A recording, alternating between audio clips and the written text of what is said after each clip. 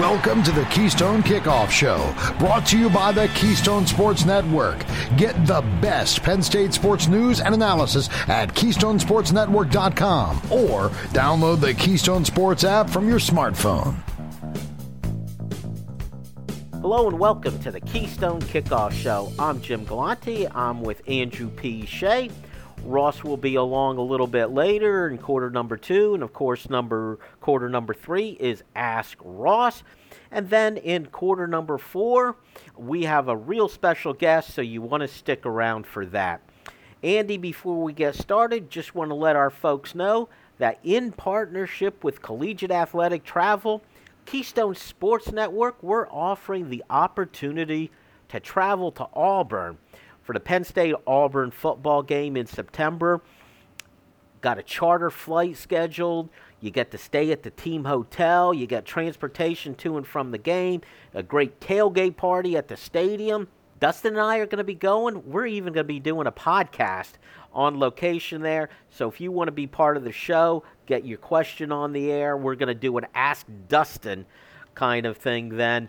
That will be your opportunity.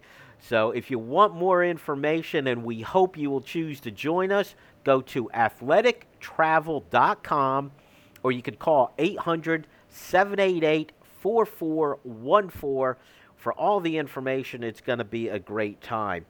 All right, Andy, let's get started with our news and notes. As usual on the Wednesday, that's the Meet the Media Day. Give the press a little bit of a chance to see practice, or at least a few minutes of it. And with James Franklin's Meet the Media event, one thing that stuck out to me was he talked about his process on the transfer portal. Correct. Can you explain what it was he said and your thoughts on that? So basically what he said was him and Manny Diaz both spoke about it yesterday, and they kind of were on the same page, because Diaz has, obviously, as we know, he was Miami's head coach, so he has experience, his own experience as a coach in the transfer portal. And Franklin never really explained it in clear terms, but what stood out to me was there's sort of a fit in the locker room and off the field that he puts through in his process that matters as much as, there is a need, and we need a guy at this position, and we just want to get anybody to fill them. And Diaz backed it up, sort of like, why is he transferring? Why is he leaving? And there's a million different reasons why kids leave school these days, right? Because it's all centered on the transfer portal's open, so it's available to them. That's number one for everybody. But then the reasons why, what they are, so there's sort of an interview process that Franklin likes to go through, and an informational gathering process, and it's not necessarily centered on the field. Is there a complement to this in the locker room and sort of off the field that makes this guy kind of somebody we want to pursue at Penn State? So as big a need as they sometimes have on the field, I'm pretty sure James Franklin's taken some passes, and this staff has taken some passes on players because out of the transfer portal, because it's just that you can't upset your locker room. You can't upset the apple cart. Hey, the guys you recruit out of high school are the guys you recruit. They're the guys you bring in and make part of your team.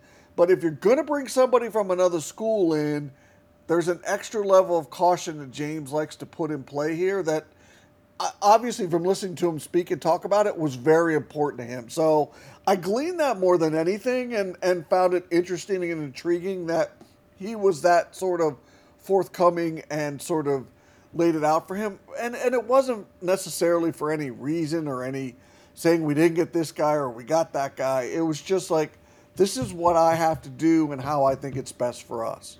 I think you also have to look at it, Andy. There's a couple major reasons why these kids transfer. The most obvious one is, I'm not getting playing time. I'm not getting reps. I was beaten out at my current school, which means probably they're not as good as the starter. So you got to be careful when you're going there. It may be, hey, there's just a superstar ahead of them.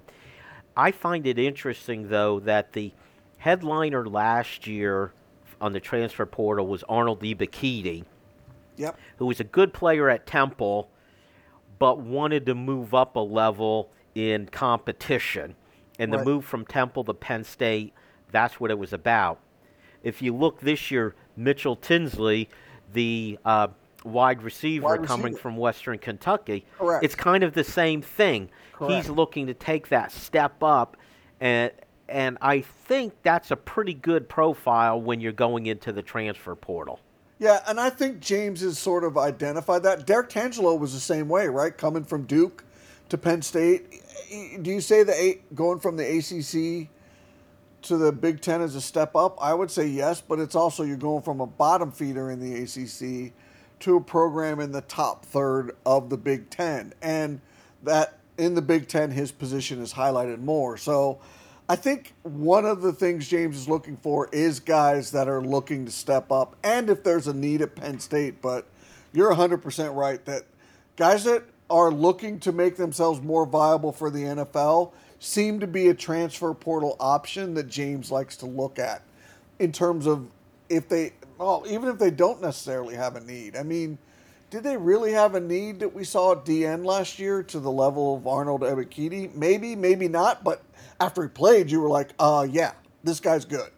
Manny Diaz also met the media, and all of these where the coach meets the media, you have a situation, if a reporter asks about a specific player, you're not going to hear anything negative. You're going to hear he works hard, he's a competitor. You're going to hear those things. So you have to kind of work your way through to find, the news item. And the one quote that stuck out to me is he was asked about pass coverage, and he's talking about it. And his quote was, "Best pass coverage is a pass rush." And I think that's an indicator. We've seen it with his Miami teams.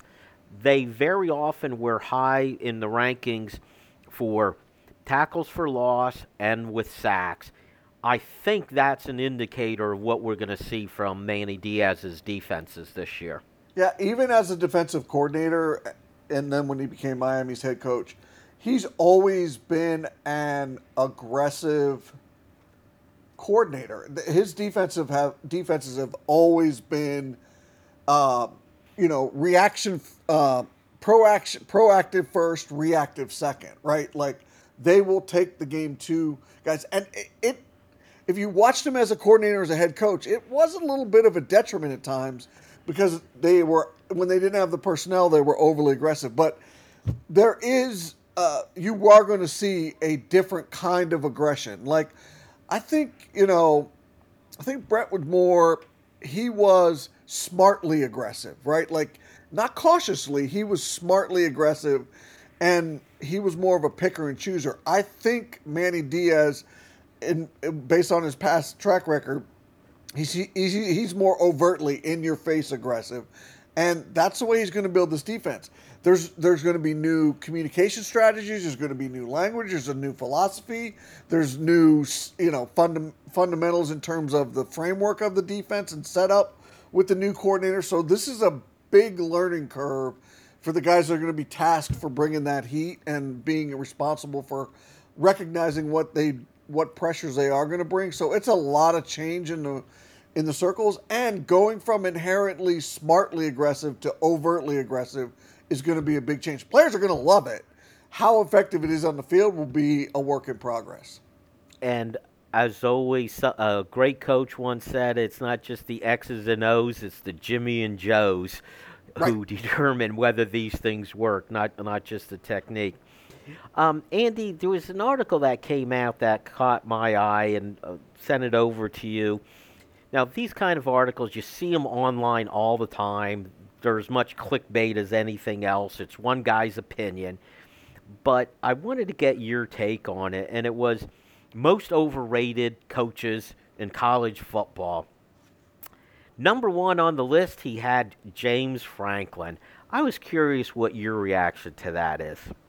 Yeah, as a former journalist, first of all, I just want to say, unless you've been a coach, I just think it takes a special kind of ignorantly arrogant to sort of do this. But let's talk about it. Is James slightly overrated? Is he number one? in college football? I don't know, but I don't think he's far from number one. And the reason I say that is there's two things in play here. One is he's been there, he's approaching being a decade. He's approaching a decade at Penn State. That's more than enough time. Secondly is the results matter. And thirdly is how much are you getting paid and what is your contract status? So I would counter and argue against that and say, okay, as a CEO, the guy running the program, I think he's really good. I don't think he's overrated. As a recruiter, if you think he's overrated as a recruiter, then you just don't know what the heck you're talking about. It's simply the sort of the football coach part of it, the results oriented, the Saturday part of it. I'm sorry, Jimmy, but we go back to it. They're 11-11 the last 2 years. That is not good enough. That is mediocrity. And especially after a fast start in 2021 and then a fall off a cliff like that, where, okay, so your quarterback was beat up and hurt.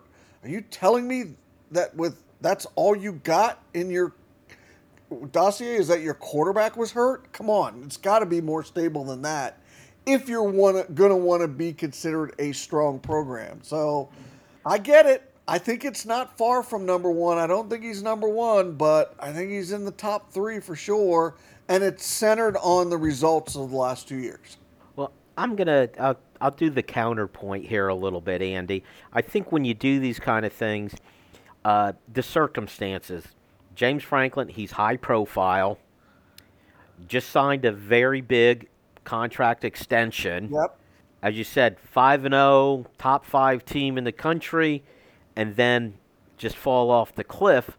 They put all of that together. Boom, there's overrated. He's still the same coach he was a couple years ago who won the Big Ten championship. But there is no doubt he's had 2 down years. That can't keep going. But it's that profile. Mel Tucker's at Michigan State. He just signed a big contract. He had a really good season. But guess what? If Michigan State goes 500 this coming year, we'll get another one of these articles, and Mel Tucker will be your most overrated coach because he had just signed a big contract, just had a great season, and then the following year, there's the drop-off. All right, Andy, unfortunately, that is it for quarter number 1. Stick around. Quarter number 2, we have Ross back in. And stick around also. Quarter number 4, we've got a very special guest that you'll want to hear. Stay tuned. Attention Penn State alumni. Trustees Ted Brown, Bill Oldsey, and Barbara Duran need your support. Your alumni trustees have fought to debunk the free report and to honor Joe and Sue Paterno. And they led the charge on an unprecedented tuition freeze, saving students and their families thousands. Independent leadership for a better Penn State. Vote to re-elect alumni trustees Ted Brown, Bill Oldsey, and Barbara Duran. Voting begins Sunday, April 10th. Request your ballot at trustees.psu.edu.